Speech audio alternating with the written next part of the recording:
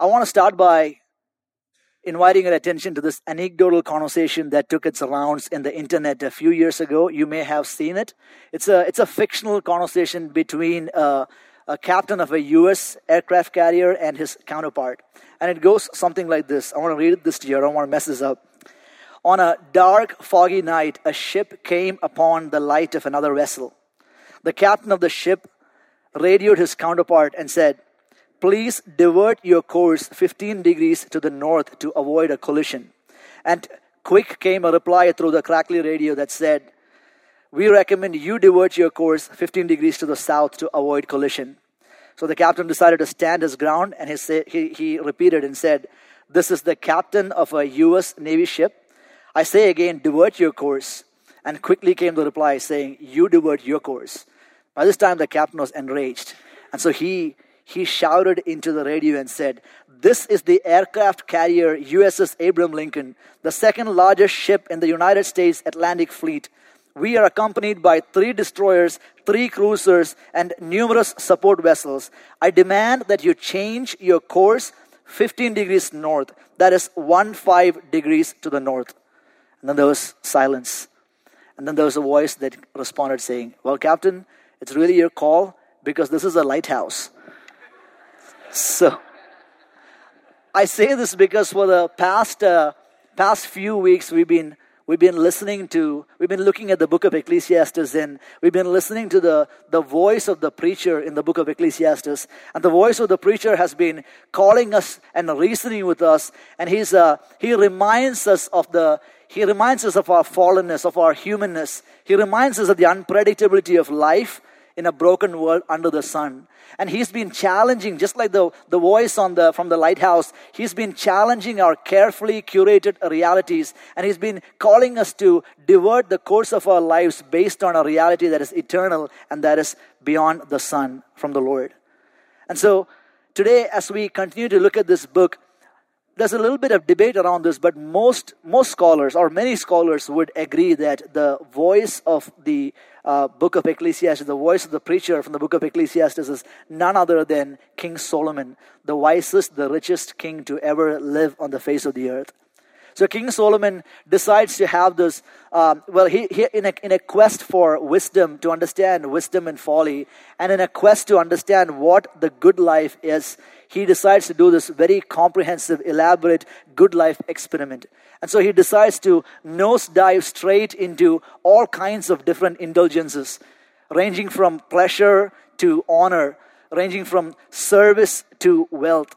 He decides to nosedive deep into all kinds of indulgences, and then he surfaces back up and he gives us his grand report, his grand conclusion that everything is vanity, everything is meaningless under the sun.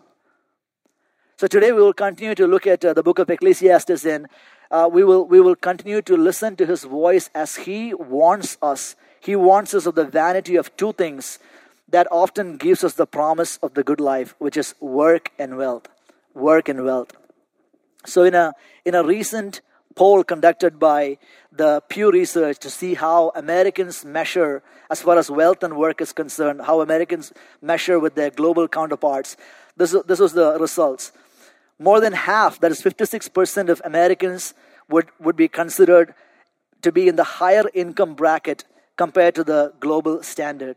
And then there was another 32% of Americans who would be in the upper middle class bracket compared to their global counterparts. In short, 9 out of 10 Americans have a higher standard of living and have more wealth and more opportunities of work than people across the globe.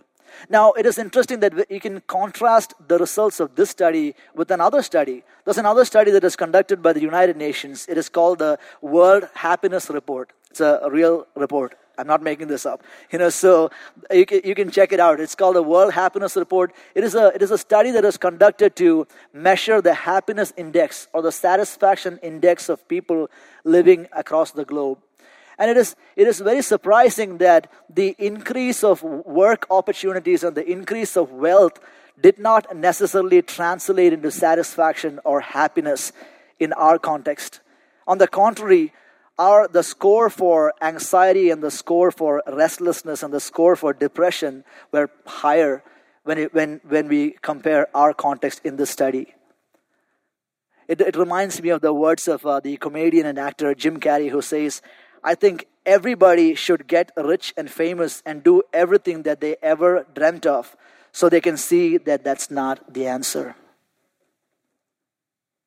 What would take for us to be satisfied? What would take for us to be happy?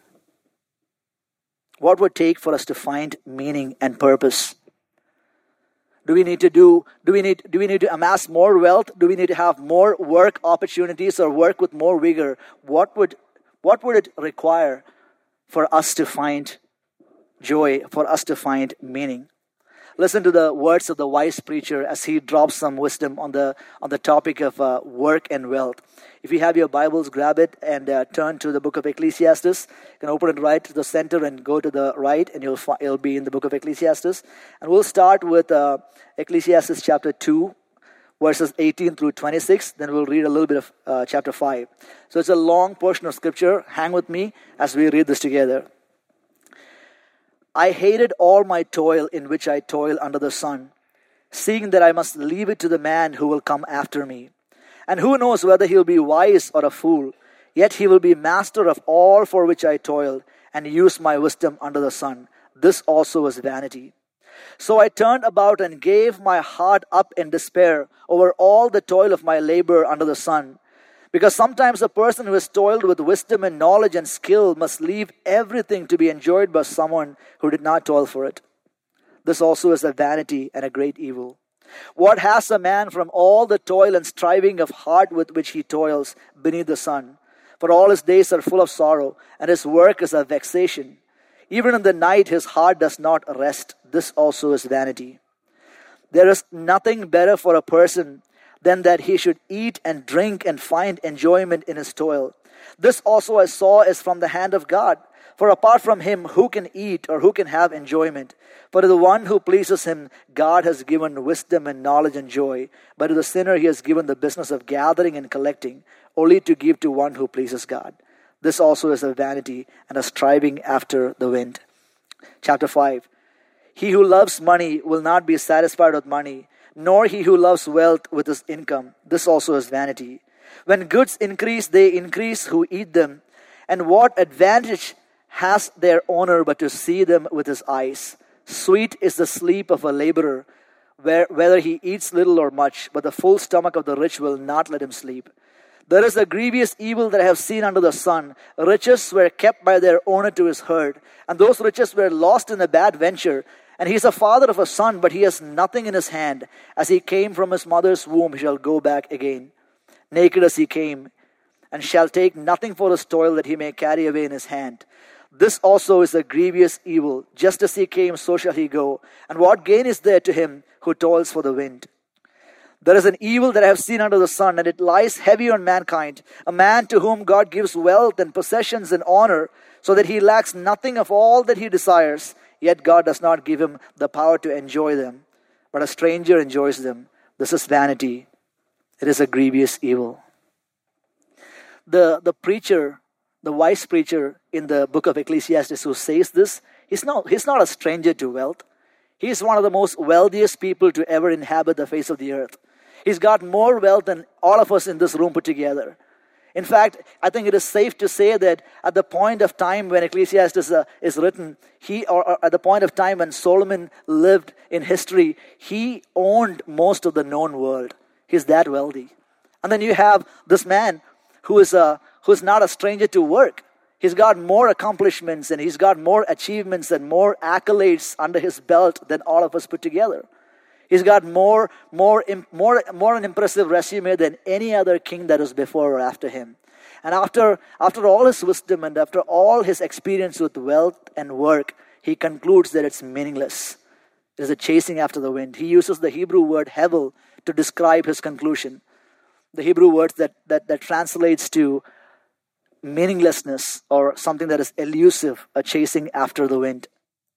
So today, from the passage that we just read, Solomon gives us a list of vexations that comes with work and wealth. A list of vexations that makes him arrive in the conclusion that all is vanity, all is meaningless. And so I just want us to take some time to read through or look through the list of vexation that he gives us. The first one that we see here is the craving of money and the vexation of evil. The craving of money and the vexation of toil. The craving of money and the vexation of toil. Solomon is very plain, and he plainly tells us that the love for money is a disordered love. It is a love that is out of order in our heart. It's a kind of love that can easily transition to a lust or a craving for more, a craving that never can be satisfied. Money has a unique grip upon the human heart, because money has a powerful ability to appeal to our fallen nature, to appeal to the lust and the desires of our fallen nature. And sometimes it gives us an illusion. Sometimes it gives us this idea that a false idea or a false sense of security, or a false sense of control, or a false sense of identity, especially with all the things that it can get for us. And this feeds the craving more and more. It's a subtle but strong grip. Look at the words of Pastor Timothy Keller from the New York City. He says this about the allure of money upon the human heart. He says, money is one of the most counterfeit gods there is. When it takes hold of your heart, it blinds you to what is happening. It controls you through your anxieties and lusts, and it brings you to put it ahead of all the other things. We become blind to our own hearts. We become blind to our own hearts. Have you noticed that anytime we speak about greed, or anytime we speak about the hold of money upon the heart, most people can think about at least one person that struggles with it, but we conveniently exclude ourselves from that struggle.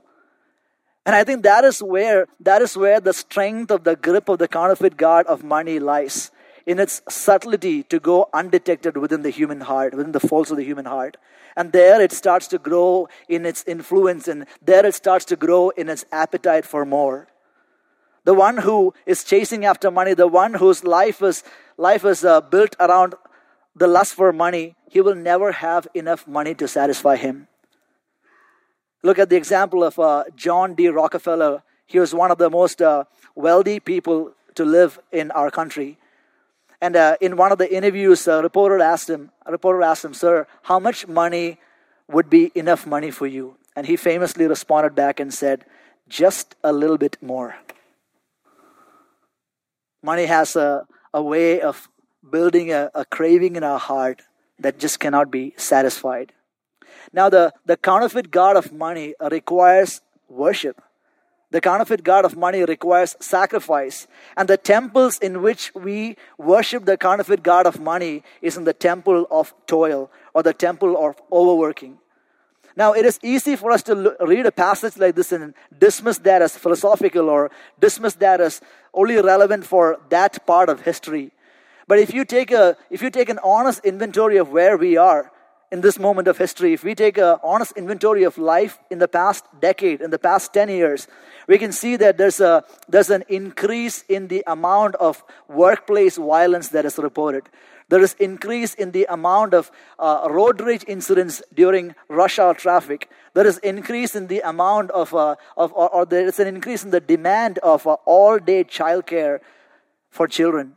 And there is a increased pressure that schools are facing to come up with more after-school activities to keep children engaged in our country as their parents work long hours. All of these things are artifacts of the vexation of toil, which is very real, very present, and very alive in our generation, in our culture, in this moment in history. Now, Solomon does not stop there. He calls us to consider another vexation. This is the vexation of weariness. The vexation of weariness. In the famous words of the late philosopher Notorious B.I.G., more money, more problems. I told my wife that I'll try to say this. You guys just witnessed history. I think I'm the first Indian preacher to make a Notorious B.I.G. reference. So there you go. So Solomon tells us about the next vexation, which is the vexation of weariness. The lust for money demands toil. And when the lust for money and toil comes together, it wears the human soul out. The lust for money has the ability to rob us of the God-given gift of rest and sleep. Now, I don't mean lazy sleep and slumber. I mean the kind of sleep that you enjoy after a hard day's work. Sleep is actually a gift from the Lord. God has given us sleep so that it reminds us of our finiteness. After a hard day's work, when we wake up in the morning, there has to be worship in our heart to remember, to be reminded that there is only one who does not sleep nor slumber. That's not you and that's not me. And he is on his throne in heaven. Because he is on his throne, we can sleep. We can enjoy the gift of rest. It's interesting here that the same study that I was referring to earlier, it shows us that in spite of higher income and wealth, we have the lowest score reported for the amount of time we take off or the rest we get. If you just look at the recent sale, if you just study the spike in the sale of sleep aids and sleep-inducing drugs in the past few years, this is another artifact for the weariness of the soul, the vexation of weariness. And then Solomon tells that in addition to this, we also have with increased wealth comes increased expenses. And then there is also all the people that are vying for your money. I don't know if you've seen this. There's a really depressing show there are many depressing shows on TV, but particularly depressing one is it's called The Curse of the Lottery. I like to watch depressing shows on TV, and the Curse of the Lottery is a show that chronicles the life of lottery winners. Everyday hardworking people, everyday normal hardworking people who find themselves having a windfall of millions of dollars all of a sudden, and it's really tragic to see how their entire life comes apart. It's dismantled, and most of the stories sadly end up in most of the people taking their own lives because they can't manage, or they end up in poverty. They end up developing new addictions. They end up losing relationships that they've invested years of time and energy in. The lust of money can actually swallow us, chew us, and spit us out. Then Solomon doesn't stop there. He shows us another vexation. This is the vexation of unpredictability and the vexation of impermanence. The vexation of unpredictability and impermanence. Now, no matter how good we are at planning, no matter how good we are at forecasting, all of us will still be affected by the unpredictability of life. Suffering and difficulty and trials are just a revolving door that all of us will have to walk through. So no matter how good we are at planning, we are not immune from the vexation of unpredictability. Solomon shows us this by giving us an example. He draws an illustration of a man who spent all his energy amassing wealth, and he hoarded his wealth, and he had a lot of wealth. And then because of a tragic turn of events, we don't know what exactly happens, but Scripture says that due to a bad venture, he ended up losing everything that he had worked for, and the loss was so great that he did not even have an inheritance to give his children. This is the highest value in that culture. And it says that he was completely depleted of all that he had. He loses everything. None of us are immune to the vexation of unpredictability. The co-brother of Jesus, James, reminds us of this truth in the New Testament. He tells us this in James chapter 4. He says, "Come now, you who say, today or tomorrow we will go into such and such a town and spend a year there and trade and make a profit. Yet you do not know what tomorrow will bring. What is your life? For you are a mist that appears for a little time and then vanishes." It's a good reminder for our hearts this morning. Then there is the vexation of impermanence. Now, if we are honest, all of us want to be a part of something that will last forever.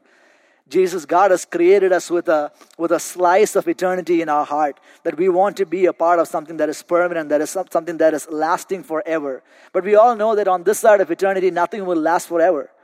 Everything will go through the frustration of the vexation of impermanence.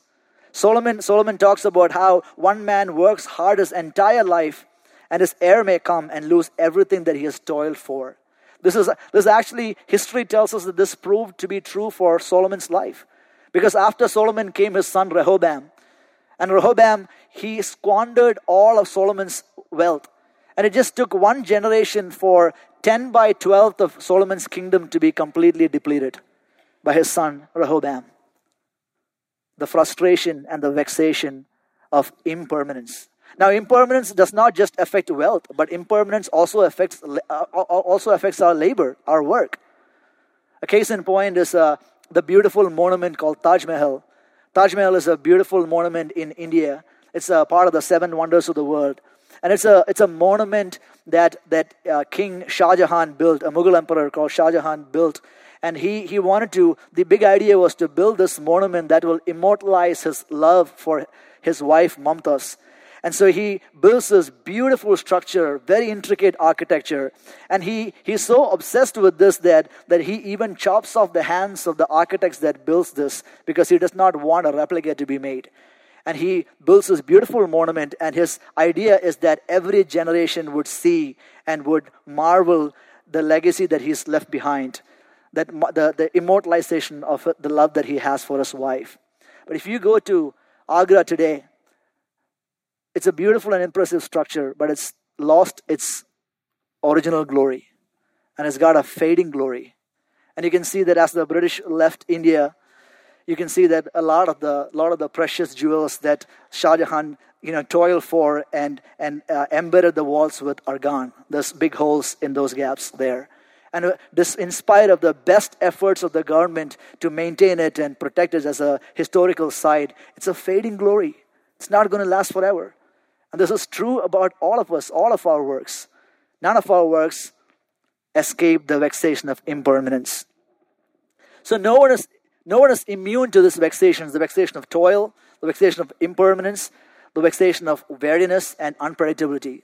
So if this is true, where do we go from here? What do we do? Do we stop working? Do we abandon all of our wealth? Where do we go from here if this is true? Well, thanks be to God that King Solomon, after a grim assessment of the vanity of work and wealth, he gives us a grander way. He gives us a better way. He tells us to view work and wealth as gifts that comes from the hand of the Lord. He tells us to consider it and enjoy it as gift that comes from the Lord. And we are to enjoy it in a way that our enjoyment does not terminate on itself, but our enjoyment will point out to the goodness and kindness of the one that is beyond the sun, God, the giver of all good gifts. This is how we were originally designed to enjoy things.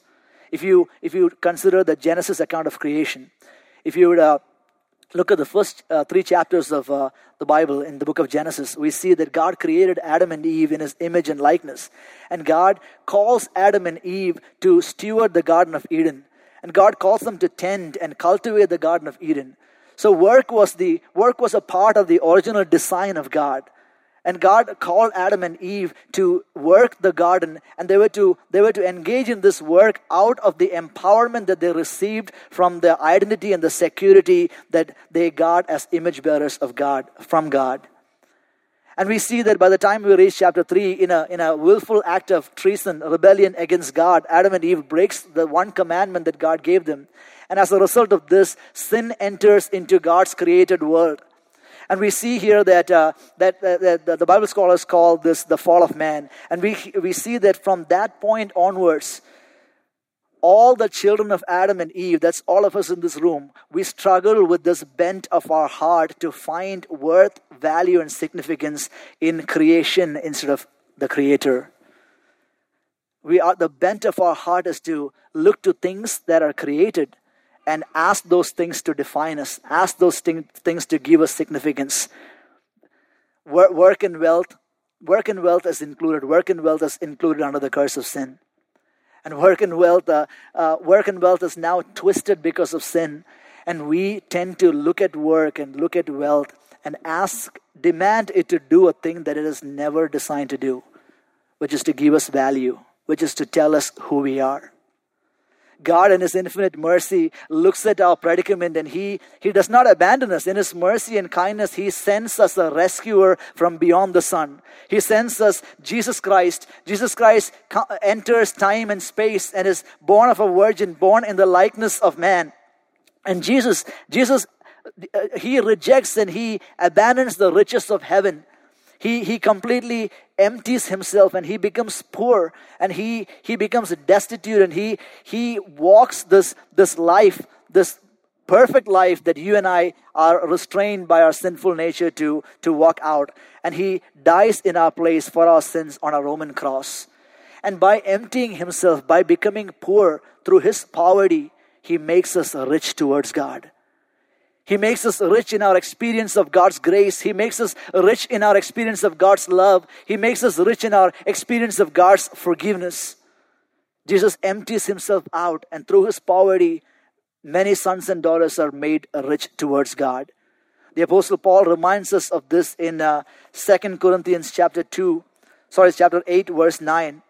He tells us, "For you know the grace of our Lord Jesus Christ, that though he was rich, yet for your sake he became poor, so that you by his poverty might become rich." Friends, this means that we no longer need to turn to wealth to tell us who we are. We no longer need to turn to our possession or our bank account to define who we are, to give us identity. Because we find value, worth, and identity in Jesus Christ. Jesus, through his poverty, he makes us his treasure. We are the reward of his suffering. This is why when Christians gather together, they sing songs like, "How deep the Father's love for us, how vast beyond all measure, that he would give his only Son to make a wretch his treasure." You and I become the treasure of God in Christ. Jesus also rescues us from the vexation of toil or the vexation of work. Now we can rightly relate to work because of the finished work of Jesus Christ on the cross. The loving sacrifice of Jesus Christ frees us that we no longer need to turn to work for our significance. We get that from Jesus. In addition to that, we no longer need to turn to work for our security. This means that even if we don't land our dream job, our lives would be okay. Our lives would not implode. Even if we don't yield a certain result in a certain season, that's not the end of life. Because our work does not define us, Jesus does. This means that as painful as it is, a loss of job does not mean that God is absent. A loss of job, walking through a season of a loss of job does not mean that God has abandoned us. The nearness of Jesus is present because of the finished work of the cross. And in addition to this, through the gospel, Jesus frees us. He frees us now to do what he has called us to do faithfully and with all of our heart, and to use our influence well. Because we do what God has called us to do, not to gain his favor, not to gain his love, but out of an experience of the freedom of his love. And then finally, Jesus redeems work. Jesus redeems the purpose of work that was lost because of the fall. And Jesus recovers work back to the Garden of Eden. Now you and I, no matter what you do, you may be a barista in this room, you may be a CEO in this room, you may be a social worker or a teacher, whatever sphere of influence that you have, that God has called you to over our city, you can do that with the assurance that if you belong to Jesus, you are partnering with God in his redemptive, restorative purpose and plan over our city. God calls us, God redeems work and ascribes value and worth so that we can do work diligently without looking at it to define us. So as we close today, if you are in this room and if God has given you resources, if you would say that you are wealthy, a couple of things. I want to remind you that Jesus has rescued you from the vexation of toil. He has rescued you from the vanity of wealth. He's called you to enjoy what he has given you.